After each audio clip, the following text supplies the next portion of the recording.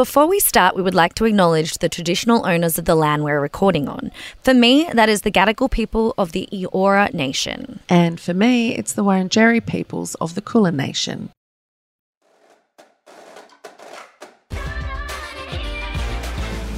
Oh, it's coming up to New Year's Eve really soon.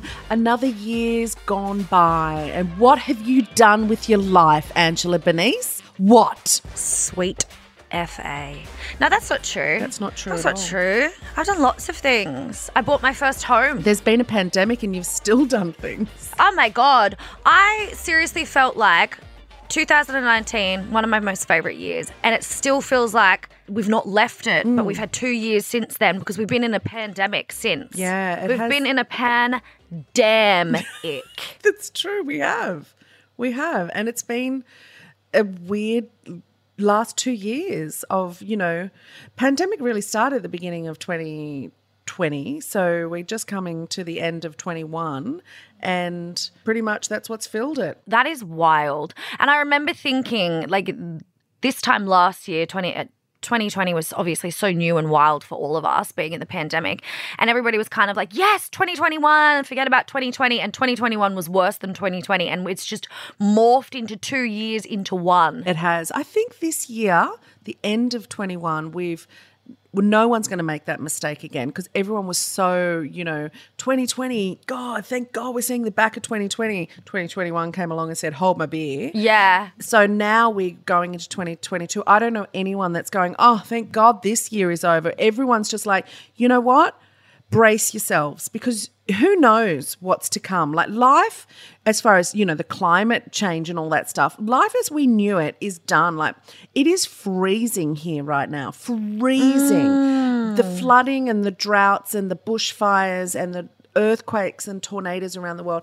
Like we've done some serious damage to this planet. And also we have, a novella coronavirus that has never been around before. Like we're just really fucking lucky to be alive, really, at the end of the day. But I certainly don't celebrate New Year's Eves like I used to. Like I think it really is a bit of a young person's thing. Like if you can actually get to midnight, Congratulations. kudos. I say congratulations because I don't even make it past 9, 10 p.m. Yeah, you love going to sleep before midnight, don't you? Oh, every night. I like to go to bed before midnight, but even on New Year's Eve. No, see, even if I'm not doing much, I still will always welcome the new year. That's actually one of my traditions. I always do countdown for New Year. Like no matter what I'm doing, I'll stay up and be like, 5, 4, 3, and everybody cuddles and kisses. Like I don't mind that part. That's quite endearing. No, and you know what? When I was 31, I'd never, ever gone to bed before midnight. Yeah, I am only 12. I don't think it happened until my late 30s that I actually started going, I'm okay to go to bed in one year and wake up in another. Yeah, especially when it feels the same. I had one New Year's Eve one year. I was working at Channel 7 in Melbourne and I had a friend who was working for Hit FM and in Sydney, so Today, and they did a competition to fly someone from Australia up, and she kind of jerry-rigged it. Like she made it that I won the competition because we were friends, and I flew to Sydney and we all went to the rooftop party that they had at Today FM and everything. We stayed for like 20 minutes, had 2 drinks. It was just hideous. And then left and went to the basement, which is this jazz club in Circular Quay. And we had the best night of our lives. There was a band with 2 drummers. They were that good. Like they were just this massive jazz funk band. And we were on stage with like everyone in the room was having the best time. We left and we went to the nativity scene at St. Andrews. Oh. And we were taking photos with baby Jesus, and like it was back in the day when we had a camera. Oh, stop it. There was a digital camera, but you had to upload it onto your computer. The next day I was so hungover that we went to the pool, Boy Charlton Pool in Sydney. We got there at midday. It was 48 degrees that day. Ew. It was one of the hottest days Sydney's ever had. We got into the pool at midday and we got out of the pool at 9 p.m. Jesus. It sounds awful, but it was actually one of the funnest days ever. We got out of the pool at 9 p.m. We were raisins. Kids tried to eat us. We were so shriveled. That was your New Year's resolution. You wanted to be a raisin. Remember the day? They probably still have it. They have it at the Domain in Sydney. It's a day festival on New Year's Day. What's that called? Is it called Big Day Out?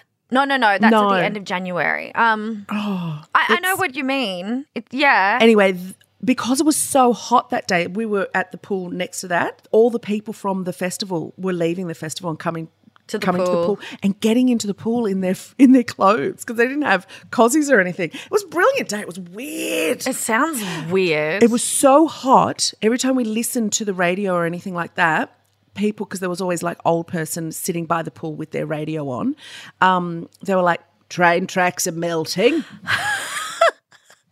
Every time I got out of the pool, I would vomit, but I wouldn't have anything in my guts to vomit, so I just dry reach. So I had to get back in the pool. Only time I felt good was while I was submerged in water. I feel like this story is the gift that keeps on giving. Oh, there's so much more to this story that I could tell you, Angie, that you would absolutely love. You would lap it up, but we just don't have that much time.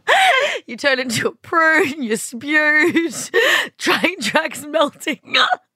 I feel like I'm high. People from the Big Day Out or whatever that festival is called. You're in a pool for 9 fucking hours. You are mental. 9 hours. You are 9 hours. Mental.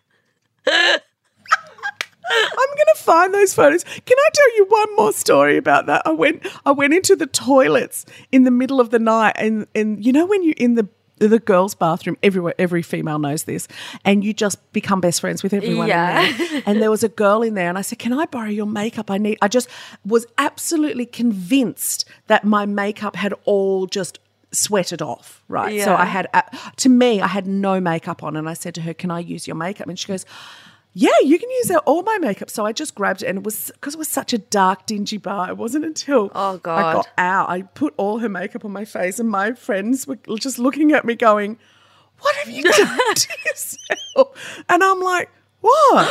And then it wasn't until I saw all the photos later that I had asked a really pale girl with red hair to use her makeup. And I used to use a lot of fake tan back then. So I had white face with orange eyeshadow and like a brown kind of ginger lip.